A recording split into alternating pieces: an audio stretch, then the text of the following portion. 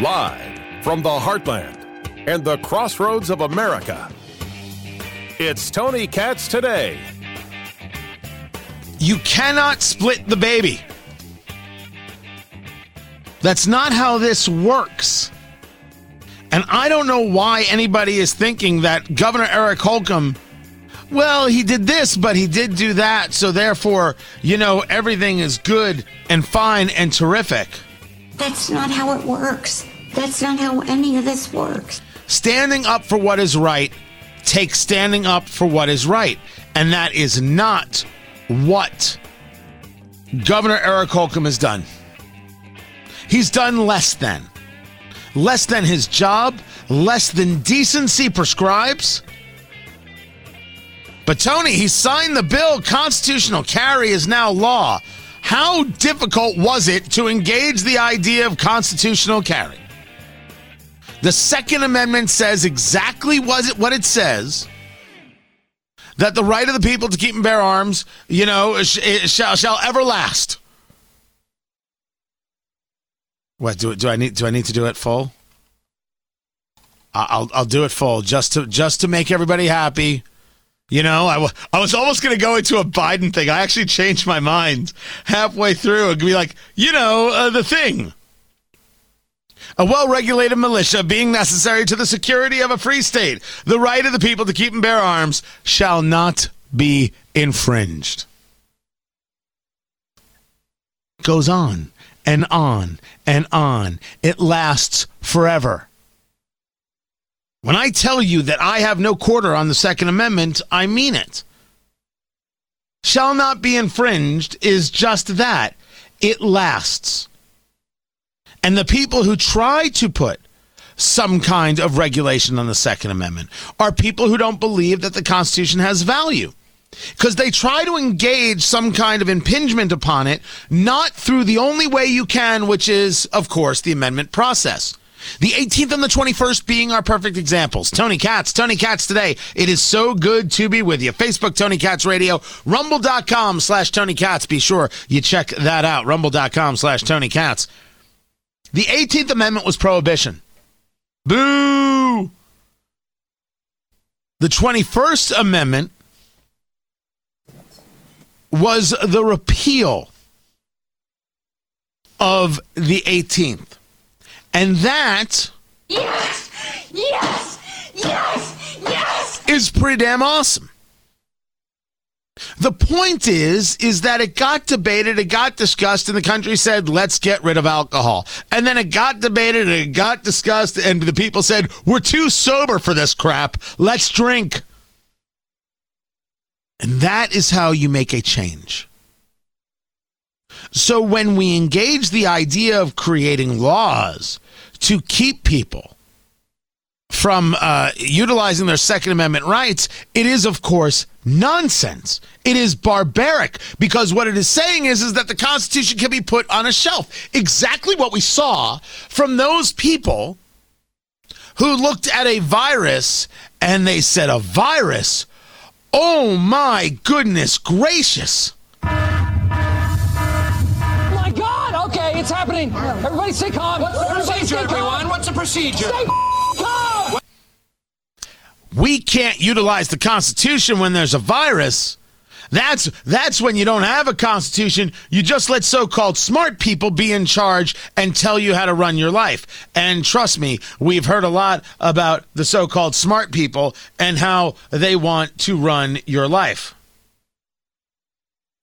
Those smart people are the people like Dr. Fauci, who want to get back into a conversation of, maybe masks aren't such a bad idea. A significant surge, particularly one that might result in increased hospitalizations. We have to be prepared to pivot and perhaps reinstitute some of those restrictions. I mean, he's already into it, deep into this conversation about bringing us back to mask mandates, as if we haven't learned our lesson. Mask mandates don't work. Mask mandates don't stop COVID. Masks don't stop COVID. But if you want to wear one, well, go wear one. Live your life. Force me to wear one? No. Force my kids to wear one? No. Force other people to wear one? No. Stop being so special. Stop caring so much about me. I got this covered. Thank you. We are in many ways lost on this idea of the Second Amendment because we have members of Congress who think they can do something to make us safer. I'm not safer without the Second Amendment. I will never be safer without the Second Amendment. Never once, never ever. And that's why these people need to be pushed back on. That's why they need to be fought. If they're really serious about doing something about the Second Amendment, let them create the amendment to counteract. The process is there. The system works. We've seen it work. So, go about it. But they never go about it because they know they can't win it that way. That's why Governor Eric Holcomb signing constitutional carry, which means you don't need a permit. And I agree, you don't need a permit from the state to have your rights. There is still a background check that takes place, but you don't need a permit from the state. You can still get one because that would let you have reciprocation with other states to carry across state lines. So, for example, I have an Indiana permit and I have a Utah permit. I sat for the class. I did the whole thing because the Utah permit is much more all-encompassing and allows you reciprocation with more states in a more full way. But Indiana's been good for me. It's a license to carry a firearm. It's not about concealed carry. It's silent on the concept of concealed carry. Right? They're silent on whether it's concealed or whether it's open carry in the state of Indiana. You can still get one. It doesn't stop you from getting one. And I've disagreed with law enforcement, like the superintendent of the Indiana State Police, Doug Carter. Nice guy. He's been good to me. I appreciate him. I'd have a cigar with that guy anytime. I just think he was wrong about this. That's how rational people talk. We agree on this, we disagree on the other, we move on with our day. Show me the person who is disagreeing about protecting kids, and I will show you the person who shouldn't be around children. This is why I say Governor Holcomb we can't split the baby, and Governor Holcomb is trying. Signing the law about constitutional carry was the easiest thing Governor Eric Holcomb could have ever done, ever. It was easy. It wasn't even a question. And if it was, how much weaker is this guy than I know?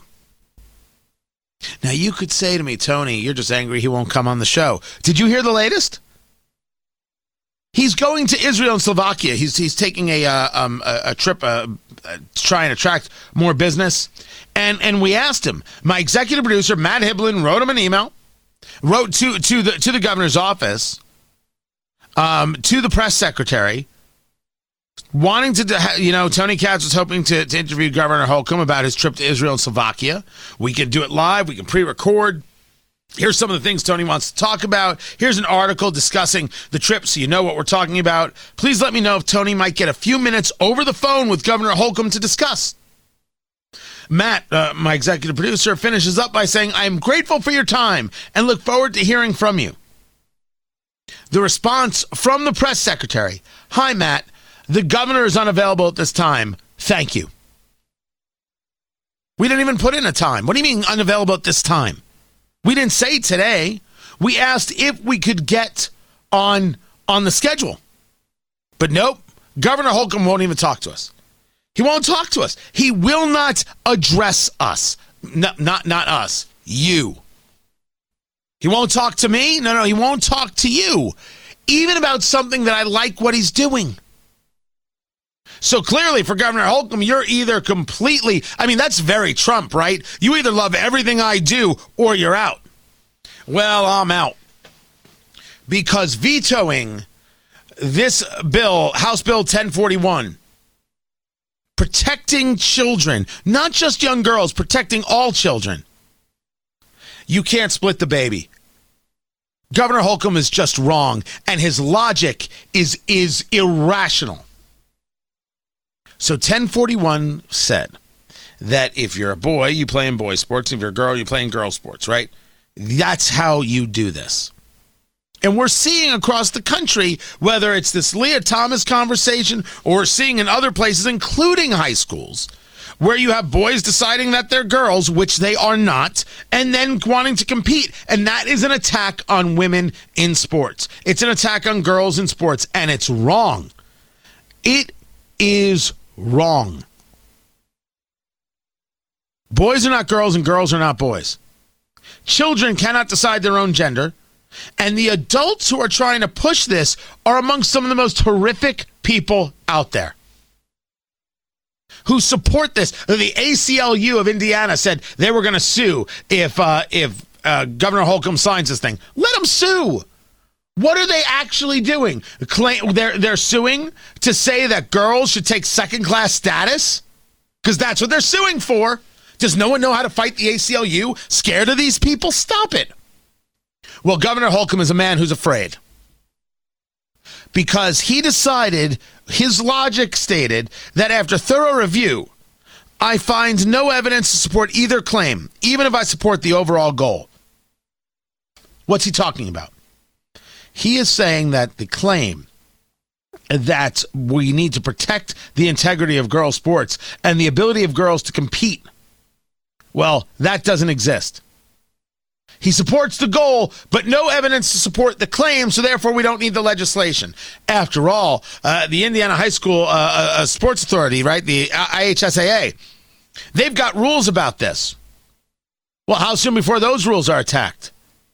The legislation was about the codifying the protecting of girls in sports and the protecting of children, because children cannot decide their gender.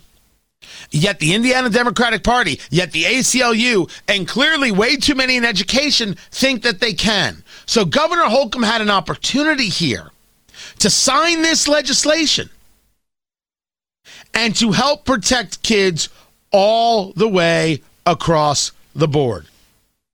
He had the opportunity here to make sure that we are saying that children can't decide their gender, because they cannot. Children should be able to take hormones, puberty blockers. Absolutely not. They should be allowed to disfigure themselves. Absolutely not. They're children. Why would you do this to children? Well, the Indiana Democratic Party, it seems to me, based on their statement, is fine with doing this to children. This is Mike Schmuhl, chairman of the Indiana Democratic Party. They put out the statement. It's encouraging to see Governor Eric Holcomb tell his party that their culture wars have crossed the line. Signing House Bill 1041 into law would have put the lives of our children in jeopardy. However, this unnecessary debate has set a tone with kids that being transgender means something is wrong with them. It must be said that nothing is wrong, and being transgender is exactly how God created you and is exactly who you are born to be. It must be said? No. Children must be loved and must be protected most often from themselves.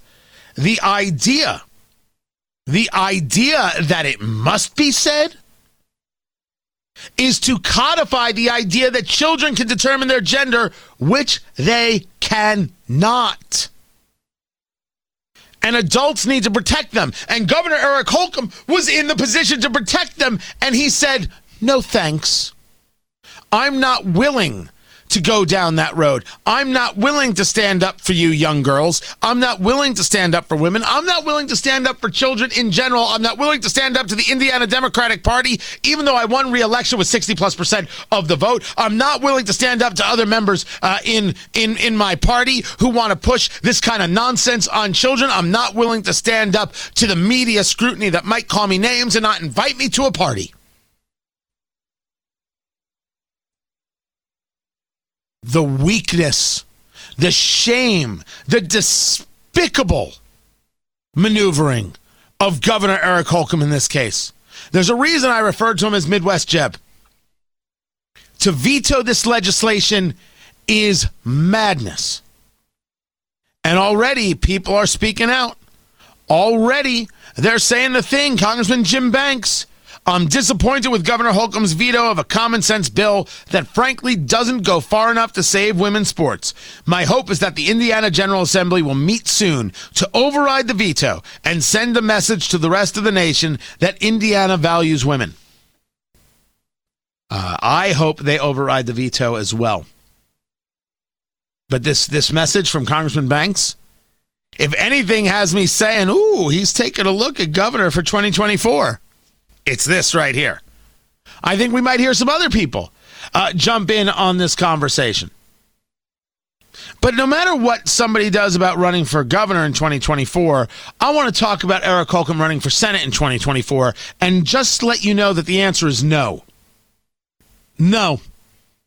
Not without my voice being loud and clear that he is simply unwelcome.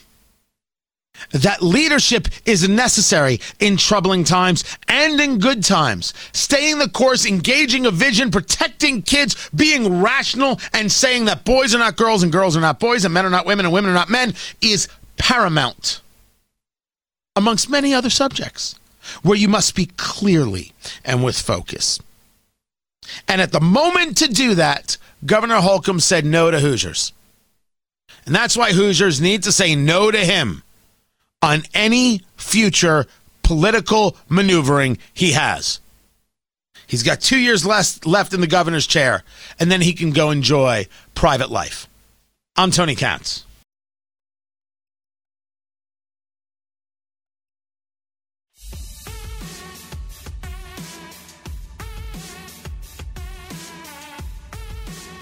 Kamala Harris has now lost her 10th staffer. So we got to ask ourselves, what does this mean? What is happening here? Tony Katz today. Producer Ari, you're a political observer, certainly maybe a little less intense than I, but you are a political observer. You're an observer of people. You see a boss lose 10 members of their staff in less than a year. What do you think? And I'm not going to work for that person. Well, that's correct. That is the correct answer. More than anything else, it's like, yeah, that's clearly not a place that I would probably feel comfortable. So the current national security advisor to the vice president is leaving. Her name is Nancy McEldowney.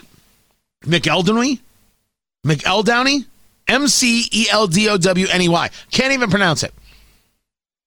So Philip Gordon will be succeeding her in the position as this national security advisor. It's got to be hard to be her NSA, considering that Kamala Harris doesn't read the briefs. She doesn't pay attention to anything at all. That's the argument. That's the problem. She doesn't like get involved. She doesn't do the job. It's crazy. You lose 10 people, right? I at WIBC, I had a reputation for a while of being hard to work with because I went through a bunch of producers. I will say I'm not the easiest person to work with, but I'm not Kamala Harris level. Is that an acceptable way to say it? I want to see a producer already respond. Oh, I thought that was a rhetorical. Yeah, no, if you've not had 10 staffers in a year. No, I have not had 10 staffers in a year. That is true. Mostly because radio doesn't pay enough to have 10 staffers in general. I don't think I've had 10 staffers in my career. I'm pretty sure that's it. Just face facts. Kamala Harris isn't a good person and can't run an office. Oh, she's also a fool. Are the Colts fools? Matt Ryan? We'll break it down. Keep it here. This is Tony Katz Today.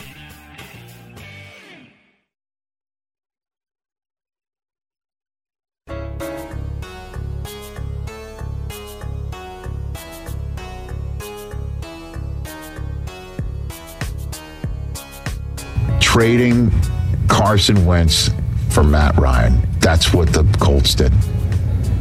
It's a third-round pick. It's a huge upgrade. They got a third-round pick for Wentz. And you're sitting there saying at the time, boy, they screwed that one up because they gave up a 1 or a pick that turned into a 1 for Carson Wentz, and now they're coming away as a 3.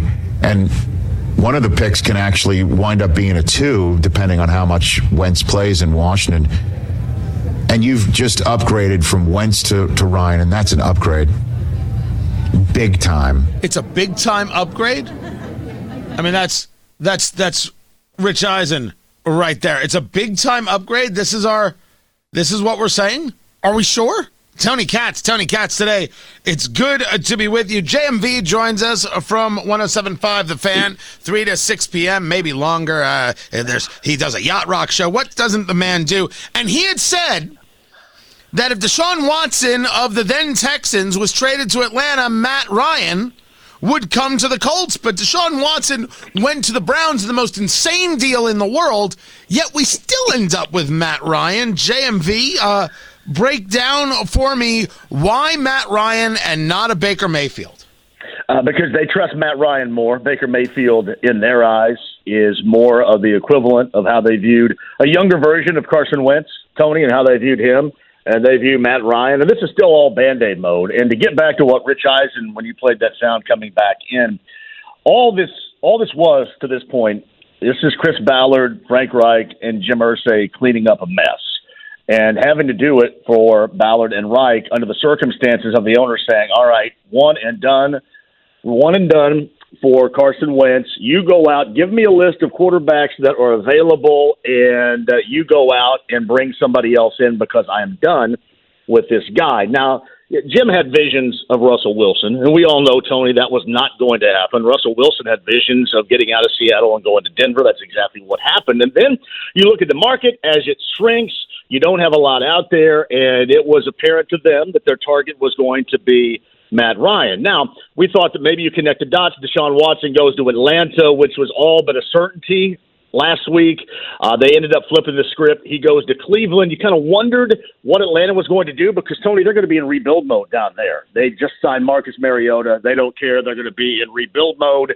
So what are they going to do with Matt Ryan? Thus, he's available. The Colts pounce on him as they wanted to prior to the Deshaun Watson deal, and now they're moving forward with the Band-Aid of Matt Ryan. I want to be clear about something you just said because that's the way it looks to me, which is why I brought up Baker Mayfield. And Baker Mayfield, I mean, you could utilize that as a placeholder. There could be other people that we talk about besides him. This is a Band-Aid. This is Phillip Rivers all over again. And the question I think that needs to be asked is, when you talk about Frank Reich, head coach, Chris Ballard, general manager, and Jim Irsay, owner of the Colts, cleaning up a mess, how much of this is cleaning up a mess versus how much of this being Jim Irsay is so angry at how this season ended, so embarrassed by it, that he allowed his emotions, which I like emotion, but he allowed his emotions to cloud the judgment of how you actually move forward with building a team, and he reacted too quickly. No, Tony, no question about it. I mean, from what I was told, that decision was made on the plane back from Jacksonville. I mean, he made that decision, one and done, and it's over. That is an emotional decision. I mean, that's the definition of it right there. There is no question. And that sent Ballard's world into a spin because you had to sit around and kind of wait to see how all this evolved. Thus, you couldn't really jump in offensively into free agency because you had to wait to see who your quarterback was going to be. Now, granted, Chris Ballard rarely, if ever, jumps fully into free agency, so that probably wasn't likely going to happen anyway, but they certainly need pieces now more than ever to add to Matt Ryan, and I'm sure we'll discuss that in a minute. But here's what you can equate this to. This is a redo of 2 years ago. They expected, I think we talked about this before, they expected with that one-year deal of Phillip Rivers, they bring him in, and there's similarities to both Rivers and Matt Ryan, but they wanted to keep him for 1 year, see what he could do. If it was positive for he and the team, productive, if they were successful, they wanted to bring him back for 1 more year, thus bridging the gap between them and then their future, hopefully elite-level quarterback. And at the time, I think if Rivers would have given them 2 years, they would have Justin Fields, who's in Chicago right now. That's part educated theory and part me just coming up with stuff, but that is my thought. So fast forward, that's what they're going to try to do with Matt Ryan now. They're going to hope that he gives them these 2 years of above average, keeping you competitive in the South, because really with the quarterback hierarchy in the AFC now, Tony, the only way you're going to get into the postseason is winning the AFC South. This keeps you competitive within the AFC South and Tennessee. It certainly keeps you relevant. And then the year after this, when they get a number one back, they're going to dive into the draft market and try to find their future quarterback. This is kind of a redo, a reboot. It's kind of a Phillip Rivers 2.0 when it comes to the Colts in that quarterback position. Well, no, it's not if he can get 2 years out of him. If we'd gotten 2 years out of Phillip Rivers, we're not even in this situation. No, it is. That was their plan. That was their plan to do that. But Rivers deciding not to play that second year put them in a spot to where they had to go out, and then Frank ultimately convinced Jim and Chris that, Wentz was the guy, and we all know the story of that. So, yeah, I mean, it is. Here's the deal. All right, the problem with Rivers, Tony, was you could take away a quarter, almost a half of the field, because he did not have the arm strength. He was accurate. He got rid of the ball quickly, which made this offensive line better. You saw last year the offensive line was not any good most of the year, certainly not as good as they're supposed to be, because Carson Wentz, would hold it. He would try to find receivers, and then he would escape. Matt Ryan has zero escapability, but he does have a stronger arm. So that part is better than Rivers. But, yeah, it is kind of a Rivers reboot. They hope to be able to contend for the AFC South, thus getting them in the playoff picture while remaining relevant, and then in a couple of years finding that long-term future quarterback. And, Tony, it's really the best they can do out of the mess that they had made. Talking to JMV from 107.5 The Fan, 3 to 6 p.m. Check him out then. I have nothing against Matt Ryan. I actually like Matt Ryan and think that he is an above-average serviceable quarterback at this stage of his career. Talk to me, talk to me about the arm strength. Talk to me about what kind of quarterback he is. And then let's recognize that we don't have enough wide receivers or tight ends for him to throw to. So what the hell is he going to do? Well, hopefully not run for his life or be sacked a ton. He was sacked a ton. Here's what stood out to me. Like, everybody was saying, hey, listen, once he gets to, this great offensive line, his Falcons offensive line last year was horrible. But we talked to somebody from Pro Football Focus, and all these nerds crunch numbers and stuff. And we talked to him yesterday, and they said, listen, actually in pass protection, the Falcons had a better season a year ago than the Colts did. So that's something that they're going to have to shore up. And the issue they're going to have, Tony, is they don't have a left tackle right now. Their left tackle, if we were going to presume somebody the starter, is going to be Matthew Pryor, who they re-signed last week. I think he has one start at left tackle in his career, or certainly his career with the Colts. So to me, you got to find something in a place where there's nothing out there. You have to find a wide receiver and a tight end in a place where everything has been picked over. You have $16 million left to try to spread around. And, oh, by the way, when you traded Rock Ya-Sin last week, you did open up a gap in that secondary when you get Yannick Ngakoue in here at the rush in position. So you have a lot of things that you need to fill gap-wise, and all of a sudden that $79 million in cap space is shrunk all the way down to 16, and really not a lot of money, and then not a lot of options out there, because once you got Matt Ryan in the picture here, a lot of free agency-wise, those positions were picked over. Talk to me about the kind of quarterback he is. What is it that Colts fans can expect?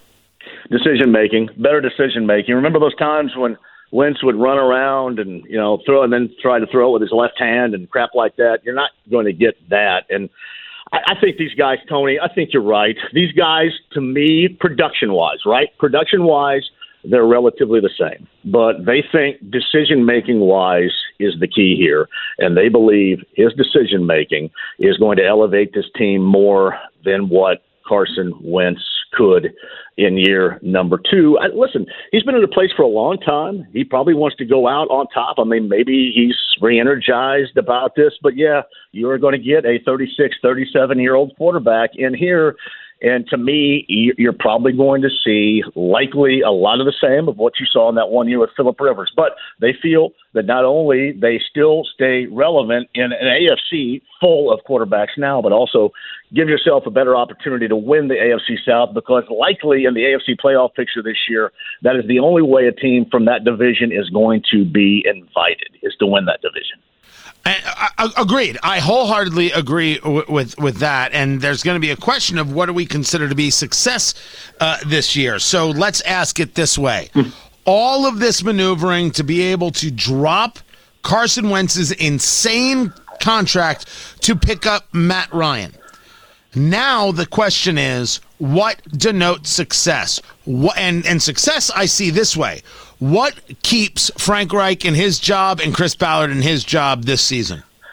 Winning the AFC South. I think that, to me, and this is just my opinion, that Frank would be the first one to go. I don't think either of them are going to go anywhere unless this season is disastrous / embarrassing. We have seen now what happens and how the owner reacts when he feels embarrassed. So an embarrassment of sorts. I think the head coach goes first. I think they hang on to Ballard. I don't think he's going to go anywhere, although the seat, I guess, would be hotter for him than it ever has been right now to turn this thing around. And Tony, you got to win the AFC South to get to the postseason, and that's the big picture right here. Here it is. Like, you're throwing a party, right? I know you're cool and you have all your party friends and you're down in all this bourbon, and you go a little bit overboard and you yak all over your carpet. You clean that up, right, and it looks really good after you clean it up. That's essentially what has happened here. I mean, they puked on the carpet and then they cleaned it all up and hope that it looks better now than it even did prior. So we'll see if they're able to win that division. And, hey, listen, Tony, the other thing about Tennessee, you look at Tennessee, Ryan Tannehill is in the same neighborhood as Matt Ryan here. I mean, all these guys we talked about, whether it's Matt Ryan or Carson Wentz or Jameis Winston or Kirk Cousins, all these guys are in the similar around the 15 rank quarterback-wise in the NFL. So Ryan will give them a fighting chance within the division. Tennessee went out and got a wide receiver and a tight end, which is exactly what the Colts need to do. But Ryan will give them the way they feel more of a puncher's chance within the division. And I would think they could do that. And we'll see if he's able to hang on and the offensive line plays better and can protect him and they can find some more weapons, because that is certainly needed now more than ever. Yeah, I don't know what kind of parties you attend with bourbon, but if you're throwing up on the floor, you're drinking bad bourbon, or you're at the wrong party. No, yeah. When's the last time you barfed at a party, Tony? Never. How far back we got to go? Never. Never? Never. Seriously. I've been drunk once in my life. You've never drank too much and barfed? I've been drunk once in my life. I am a man in control of myself. Oh, really? Yes. Fact. Who is surprised by this? No one? Well, that's just the parties I rolled in, because I think I've barfed on my own carpet a number of times. It's like a rite of passage with me. That's like Wednesday. Well, you know what? We're different. This is what I've always known. JMV from 93.5, 107.5, The Fan, 3 to 6 p.m. JMV 1070. Is it JMV 1070 or 1070 JMV on Twitter? At JMV 1070 on Twitter. Live, local, and late breaking, Tony. What was that?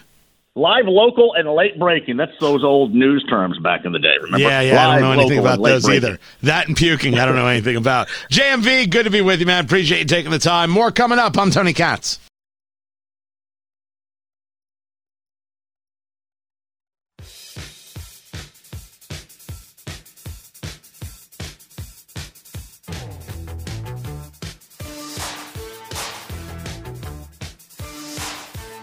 Day 2 of the hearings for Supreme Court Justice Ketanji Brown Jackson. No, Kasi Jackson Brown. No? Brown Jackson. I was right the first. Dang it. I had to tease myself. It's in alphabetical order. It's Brown Jackson. Oh, man. Come on, Katz. Tony Katz today. It's good to be with you. It's been an interesting hearing. It's been an interesting hearing because you've got a series of things happening. I mean, there's the, Lindsey Graham walking away thing and a back and forth with Durbin. As long as they're dangerous, I hope they all die in jail if they're going to go back and kill Americans. It won't bother me one bit if 39 of them die in prison. That's a better outcome than letting them go. And if it costs $500 million to keep them in jail, keep them in jail, because they're going to go back to the fight. Look at the friggin' Afghan government. It's made up of former detainees at Gitmo. This whole thing by the left about this war ain't working. Let me also note that Larry Thompson, who served as Deputy Attorney General under President George W. Bush, and then Dick Durbin's trying to clean it all up. I mean, it was something. But I thought that this from Lindsey Graham was pretty interesting. Do you know Janice Rogers Brown? Yes, I do know her. How do you know her? She was a judge on the court that I now serve. We didn't overlap, and I'm struggling to remember whether I ever met her, but she was a judge on the circuit court. Right, and you were a district court judge, is that right? I was, but I don't know whether she had I think you were. retired. Are they in the same building? They are in the same building. Okay. They are. So you really don't know her? I know of her, yes. Okay. What do you know of her? What's her reputation? I know that she's a very well-respected judge on my circuit. Okay. And then he goes into, did you know that Democrats, including Joe Biden, actively filibustered Janice Rogers Brown because she would have been the first black woman to be on the Supreme Court, and Democrats didn't want that? And it was more important for them to be able to say they put the first black woman on the court than to have good black women on the court, so they stopped a black woman from being on the court? It's pretty interesting. And as for that bit from Lindsey Graham, right? It needs context, and we shared the context earlier to the best of my ability, because I'm not. You guys have heard me. I'm not just sharing the whole thing for these Supreme Court hearings, the confirmation of Judge Brown Jackson. I'm not doing it. There's just no way I'm doing it. All right, this isn't Kavanaugh.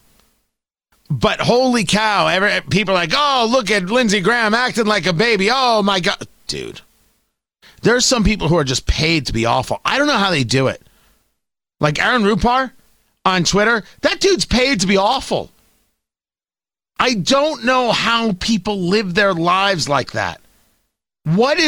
How do you get moved day in and day out to just be that angry and vicious and crappy? I'll be breaking down things tomorrow, more of what I took from the hearings today and going back over things. Again, I think she's going to get confirmed. I figure 57 votes. It's my take right now. Facebook, Tony Katz Radio. Find it all at TonyKatz.com. Tomorrow, everyone. Take care.